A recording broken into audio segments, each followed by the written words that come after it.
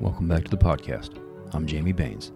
Today's guest is Charlottesville author and screenwriter Michael Cordell. I was on Michael's email list, and he asked me to review a newly released novel he wrote, Our Trespasses. It sounded like an interesting read, so I checked it out on Amazon. Then I got the idea to email him back and see if he was interested in doing a podcast. He said he was, and here he is. Take a listen to our interview and let me know what you think. And welcome back to the podcast. Today's guest is author Michael Cordell. How are you, Michael? I'm good, thanks, Jamie. Good. Hey, can you give us a little background? And I know you've got, how many books do you have out? Is it 2 or more? I have 2 out now. Yeah. Okay. And what's some of your background? You live in Charlottesville, is that correct? Yes, I've lived here for about 35, 36 years. I'm originally from Nebraska, but I've been here long enough now. I almost consider myself a Virginian. Nice. And how did you start writing? Is that your is that based on your past career or what? How'd that get going? Yeah, well, no, I like a lot of writers, I think I started probably when I was in 4th grade. I wrote a poem against pollution that my teacher liked and read it out loud, and I think from then on I was kind of hooked. I went to undergraduate school in journalism and film, and I wrote a play that was put on some different local theaters, and it was kind of cool seeing people on a stage saying things I had written. I bet it was. And I thought, well, I was either going to go get a master's degree in playwriting or in healthcare administration. And I decided I wanted to eat, so I went into the business side. But I kept writing. And so that's the healthcare is what brought me to Charlottesville. And I decided to start writing screenplays because I really liked movies. So probably for about 20 years or so, I wrote movies. And I had sold 3, and 1 got made into a really bad movie with Harvey Keitel. But that's where my true love was for the longest time. And then I kind of got burned out from that and thought, I want to try writing a novel. So that's kind of my transition to novel writing. And what is the what is the difference between writing a play or writing a movie script and writing a novel? Because I think there are pretty big differences between those, aren't there? Yeah, the thing I liked about it, because when I was writing a screenplay and I decided to write a novel, I thought I need to learn more about how to write a novel. And the thing that I really enjoyed was seeing the similarities, the elements of a story. What makes a strong screenplay story is the same that makes a strong novel story. You care about the protagonist, there's conflicts, there's obstacles. So those are kind of universal. But a screenplay, it's an economy of language, basically. If you have a sentence that has 10 words in it and you can get it to 6, then that's great because you're trying to describe something or explain something in very, very, very few words. So the biggest challenge for me when I started writing a novel was all of my paragraphs were like, a page and a half, because I just wasn't used to explaining what something, the kitchen in a screenplay, just say interior kitchen. Uh-huh. And in a novel, you can talk about the color of the wall and the tile and the smell and all this stuff. So that was probably the biggest adjustment, was just having a wider canvas to work in. And also in a novel, the thing I loved, which made it so much easier for me, was you can say what somebody's thinking. You can say what somebody's feeling. In a screenplay, you have to be able to show it on the screen. So you can't just say this person is thinking that, because the audience isn't going to know it. So that kind of made it more flexible for me as well. Did you have to take a class to write screenplays? Because I can't even imagine getting in that mindset, because like you said, it's a different mindset of writing a screenplay. Did you have to study it and learn how to do that, or did that come naturally for you? It came pretty naturally to me. I think, when you talk about advice for people that are writing, I teach a screenwriting class from time to time here in Charlottesville as well. And it's great to watch movies and kind of analyze them, mm-hmm. but it really helps to print off a screenplay or to read it. Because you get a better sense of the formatting and you get a sense of how many words are used. But I think reading scripts was probably the biggest class for me to help me figure out how to do it. And then how did you go about getting your screenplay sold? Because I'm sure did you have to get an agent, or did you just throw them out there, or what process did you use? Yeah, I started by finding an agent. I kind of worked my way up the agent food chain, where I started with a kind of a small agency in Pittsburgh, and then I had a pretty good agent very good agent in New York City, and then kind of one of the big agencies in LA. So I kind of worked my way up to that. And as I'd go out to LA about once or twice a year and meet with studios and producers, and it was a lot of fun.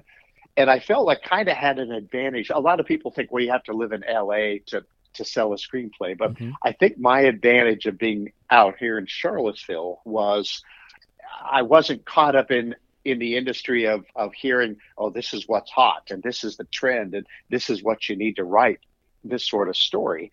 Instead, I just wrote what I was interested in seeing. And I think that helped me put out something that maybe wasn't the same as what everyone over at, in LA was doing. And did they change your screenplays at all after they bought them? Did they allow you to make changes to them? How does that work? It was so I sold three. They ended up making one. So that one got changed dramatically. There was an actress named Joy Lauren Adams who I liked very much. She's in a bunch of small independent movies, and she actually called me. No, I mean nobody like that ever calls me. And she said, "Can I talk to you? I just signed up to do your movie. Can I talk to you about it?" Well, of course you can. I love you. So she was saying, "Well, can you tell me how my character knew that the protagonist was going to be in India?" And I said, well, I wrote the movie and I didn't know he was going to be in India. So that's how I found out they had set the movie in India, and they had taken some characters out. So it was a confusing conversation with her because she knew a lot more about the new story than I did. And did that offend you that they did that, or is that something that you kind of expected that they would do? Oh no, that's Hollywood. I mean, they'll on the plus side, they will give you a whole bunch of money for your screenplay sometimes, and then on the downside, they will take it and just hammer it to death. And I remember they sent me a copy of the DVD when it was done, and I watched it, and I turned to the person I was watching it with, and I said, I'm very happy because it's just bad. And I thought it was just going to be so awful I'd want to throw myself out of the window. Instead, it was just bad, and that kind of pleased me, and I thought, well, that kind of sums up Hollywood pretty much for you.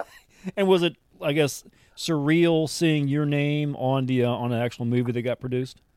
Yes, it was great, and to see and when Harvey Keitel said some things I had written, it was just like, I can't believe he's saying lines I had written. Now he also said lines the other person wrote, and so I always want to, if anyone's going to watch the movie, I kind of want to be in the room with them to say, okay, I didn't write that part. That part's kind of dumb. So you got to give them a primer as they watch it to check what you wrote and what you didn't write. Yeah, the ego of a writer. And then you transferred over to novels, and your first novel, I was looking, did really well on Amazon, correct? Yeah, it's surprisingly well. I thought I read somewhere where the average first novel sells about 250 copies, and I thought, okay, I want to shoot for 251, but it's now over like 2,300 reviews on Amazon. So it has far exceeded my expectations. And what did you do to promote it? Did you do anything on your end, or did you let Amazon do it, or how did that work for your promotion? Well, of your book? I have a mailing list of pretty much anyone who's had the misfortune of crossing paths with me. If I have their email address, they're probably on my mailing list. So I did send it out to them, but it was I work with a small publisher, TCK Publishing. And I think they did a lot of stuff. They would send it out to bloggers and review sites, and a lot of people reviewed it, and I think that had to help. They sent out a number of advanced copies to readers to try to get some reviews early on, and so I think they did a lot of things to kind of help get the word out there. And can you give us a synopsis of your first book? Just generally, what's it about? Yeah, it's about a lawyer who spent 5 years on death row for a murder he didn't commit, and he gets himself released on kind of a technicality. So society doesn't view him as a man who was wronged, but more like a killer who got himself sprung. And so the story is kind of him trying to readjust to being back out of prison and being back with his wife and trying to deal with all the outrage from society. And he ends up taking on a case of someone he knew in prison and going up against the same district attorney who put him away 5 years ago.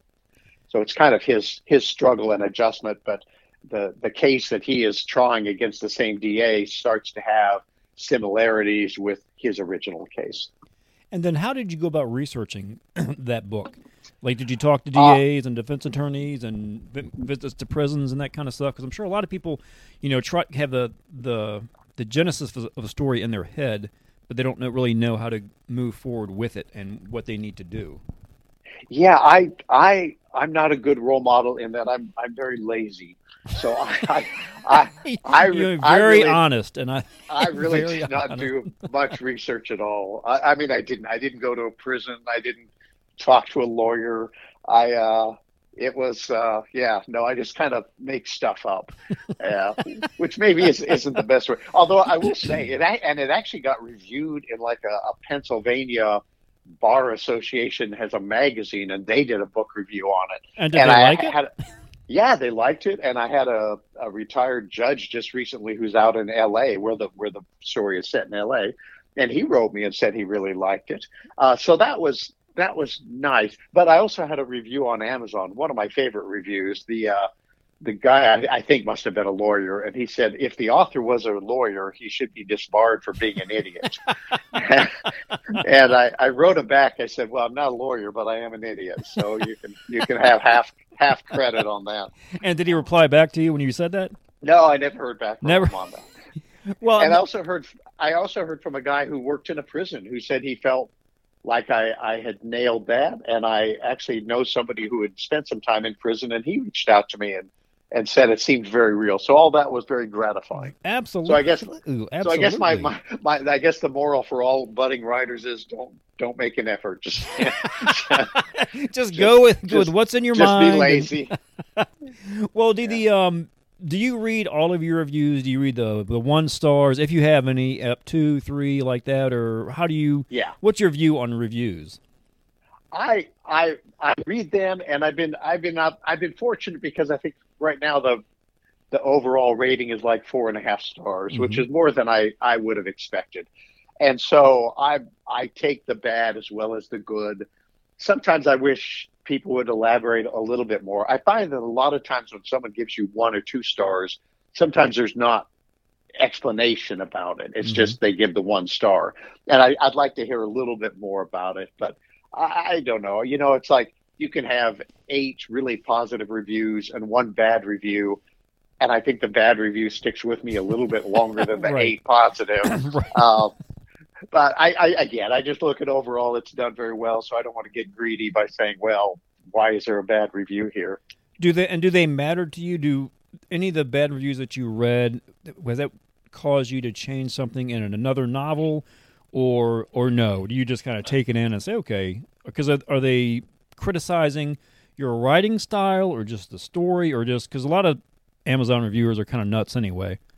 Yeah, I think there was a couple there. So with my first novel, with Contempt, the legal thriller, there was somebody that wrote, it was a very, very positive review. I think 4 or 5 stars. But she said what bothered her was that the 2 African American characters in my book were both convicts. And I thought, well, that's a good point, and I was aware of that. Mm-hmm. And so in the sequel, because I'm working on a sequel now to Contempt, I'm trying to do different with that. But I don't know. I kind of have mixed feelings about the whole. With my screenplays, for instance, I never identified the race mm-hmm. unless it was relevant to the story. If it was integral to the story, I would say they're white, they're African American, whatever the case may be. But I'm kind of rethinking that a little bit with my sequel. Do you feel it's necessary to give the race of your characters? No, again, not. Again, the philosophy used to be, again, if it was important to the story, if it needed right. to be a certain race. I agree with that. Yes. And so I didn't with this one. I need to make sure. I'd like to show a range of not just having the only African American characters being convicts. Right. But I had a detective in the first novel, and I didn't say what race he was. And in the sequel, we find out, well, he is African American. So I'm hoping people kind of realize, well, don't just assume if you don't say that must mean they're white, because I think that's a problem. I think you're right. I agree with you 100%. Now, your the book, the most recent book is that a kind of supernatural book, or what is that one called, and what's going on with that one? It's called Our Trespasses, kind of from the Lord's Prayer, forgive us our trespasses.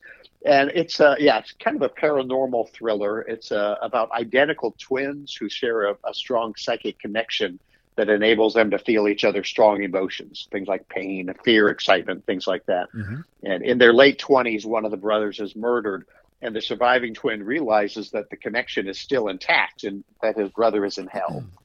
So that's kind of the premise of that. Now, I need to ask you, did you talk to any twins, or are you just going on your own again? I'm just making it up. Yeah, never didn't talk to anyone who's been in hell. Didn't do any research. Fantastic. Yeah. Is it a different mindset writing a kind of more supernatural one than a more standard one? Is it more fun for you, or just the idea came to you and you decided to roll with it? The idea came to me. Actually, I had written kind of the general same concept as a screenplay years earlier, but it was a comedy, and it wasn't. It was kind of an over-the-top comedy, and I sent it to Hollywood. I remember a couple of readers kind of responded and said, "This is a little dark," and so that kind of came back to me later, and I thought I should write this as a novel and truly make it kind of a dark, scary book. So it was fun, but both are fun to me. I tend to gravitate toward very high concept stories, and so if the plot interests me, then whatever the plot is, paranormal or legal thriller, then I'm engaged in it. And how long generally does it take you how long would it take you to write a screenplay, and then how long did it take you to write these past two novels? Well, that's a good question. That kind of goes back to me being lazy. So when I worked full time, there could be months when I wouldn't be working on it. So it was kind of a hard gauge. I left my job a couple of years ago, actually right before COVID, like February of 2020. And I thought, I'm just going to try to write full time. And so I'm finding now, I'm thinking it's going to take probably a year or so for me to write a novel. And it would probably take me 6 or 8 months of just 6 months maybe of working on a screenplay using the hours that I'm working now. And do you sit down and do you find yourself, like if you're writing a novel and or a screenplay, you'll go full bore for a while and then kind of stop and take a break, or are you more, hare and turtle, you haul butt, or you kind of do it an hour at a time, 20 minutes at a time? Yeah, I'm trying to, for the last year and a half, I kind of set up a time from 9 in the morning till 11:30 or 12 on weekdays. And I don't always do that, but I'm trying to treat it like just a regular job. And so I try to be at my computer at 8:30 or 9 and knock off at about 11:30 or 12. And sometimes I'll work on the afternoon as well. But at a minimum, I try to use my mornings to write. And again, just treat it like a job. It works better for me to do it that way. And do you outline your story ahead of time, or do you kind of flow as you go? No, I'm very much an outliner. I have everything sketched out in advance, and I know there's writers do it different ways, and there's no one right way. I always hear people say, well, if you plan it out, then you won't be surprised. When you just sit down and see where the story takes you, you'll go and you'll be surprised. But I just find the surprises come during my outline. So, for instance, when the first movie I sold, it was originally, or the movie that got made, it was originally a comedy. And by the time I got done writing the screenplay, it was actually a drama where a child had been kidnapped. Well, the story took a dramatic turn. Yes, I know it was a dramatic turn, and it surprised me where it went. But so I still experienced the surprise of the story going in an unexpected direction. It just happens for me during the outline phase. Who are some of your favorite authors? Did anybody actively influence you, or do you just have authors you like to read? I think from the mystery genre, and I don't read a lot of legal thrillers or paranormal thrillers, but Dennis Lehane, I like him very much. Mm-hmm. If I could write like him, I would be good. Amar Tolls, who wrote A Gentleman in Moscow and Rules of Civility. I love his writing. Peter Heller, Dog Stars. There's a lot. I read a lot, and there's just a lot of good books out there. What, kind of wrapping it up, what would your advice be to somebody who either wants to start writing screenplays or begin writing a novel, might be frustrated with it? What resources would you give them, or what advice would you give them to kind of push forward? Well, I think, and this would apply to novels, but also for me with screenwriting. When I teach my class, I tell people that I think one reason I had a small degree of success was I just outlasted other people. So I think a lot of people will write a screenplay or write a novel, and maybe it doesn't do very well or doesn't do anything, Mm-hmm. and they get discouraged and they quit. But I was in it for the long run, and I spent 6 or 7 years before I sold my first screenplay. And I don't know what it is about writing. I don't know that painters expect their first painting to go in a museum, or songwriters expect their first song to be on a big album. But writers, for some reason, if their first writing doesn't go anywhere, I think they kind of give up. And so my one advice would be to not give up, but also to write what interests you, write what you really want to read. There's the new fiction editor at the New Yorker, a young woman named Emma Allen. She's the cartoon editor. And her advice to cartoonists was, don't send me a cartoon that you think the New Yorker will find funny. Send me a cartoon that you think is funny. And I thought that was a good lesson for writers too. Don't write because you think, oh, this is what's hot in the market, or this is what a publisher's going to like. Write what you want to write, and chances are then that's going to come through in the writing, and I think you'll do much better. Well said. Well said. Where can people find your books? And I know they're on Amazon. And do you have a Sure. website as well? I do, michaeljcordell.com. I wouldn't say there's a lot of content in the website, but it's there.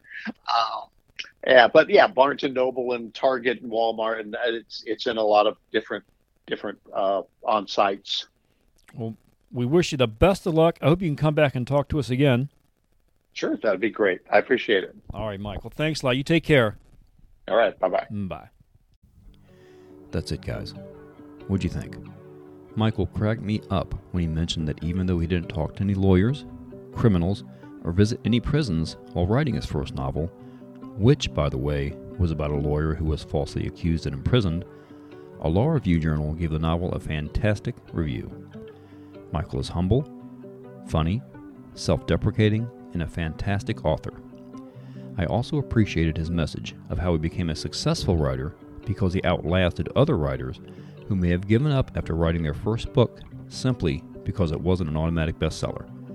I think that advice of stick-to-itiveness can be applied to all other aspects of life. Make sure you check out Michael's books on Amazon, Barnes & Noble, and Target. Take care of one another, and thanks for listening.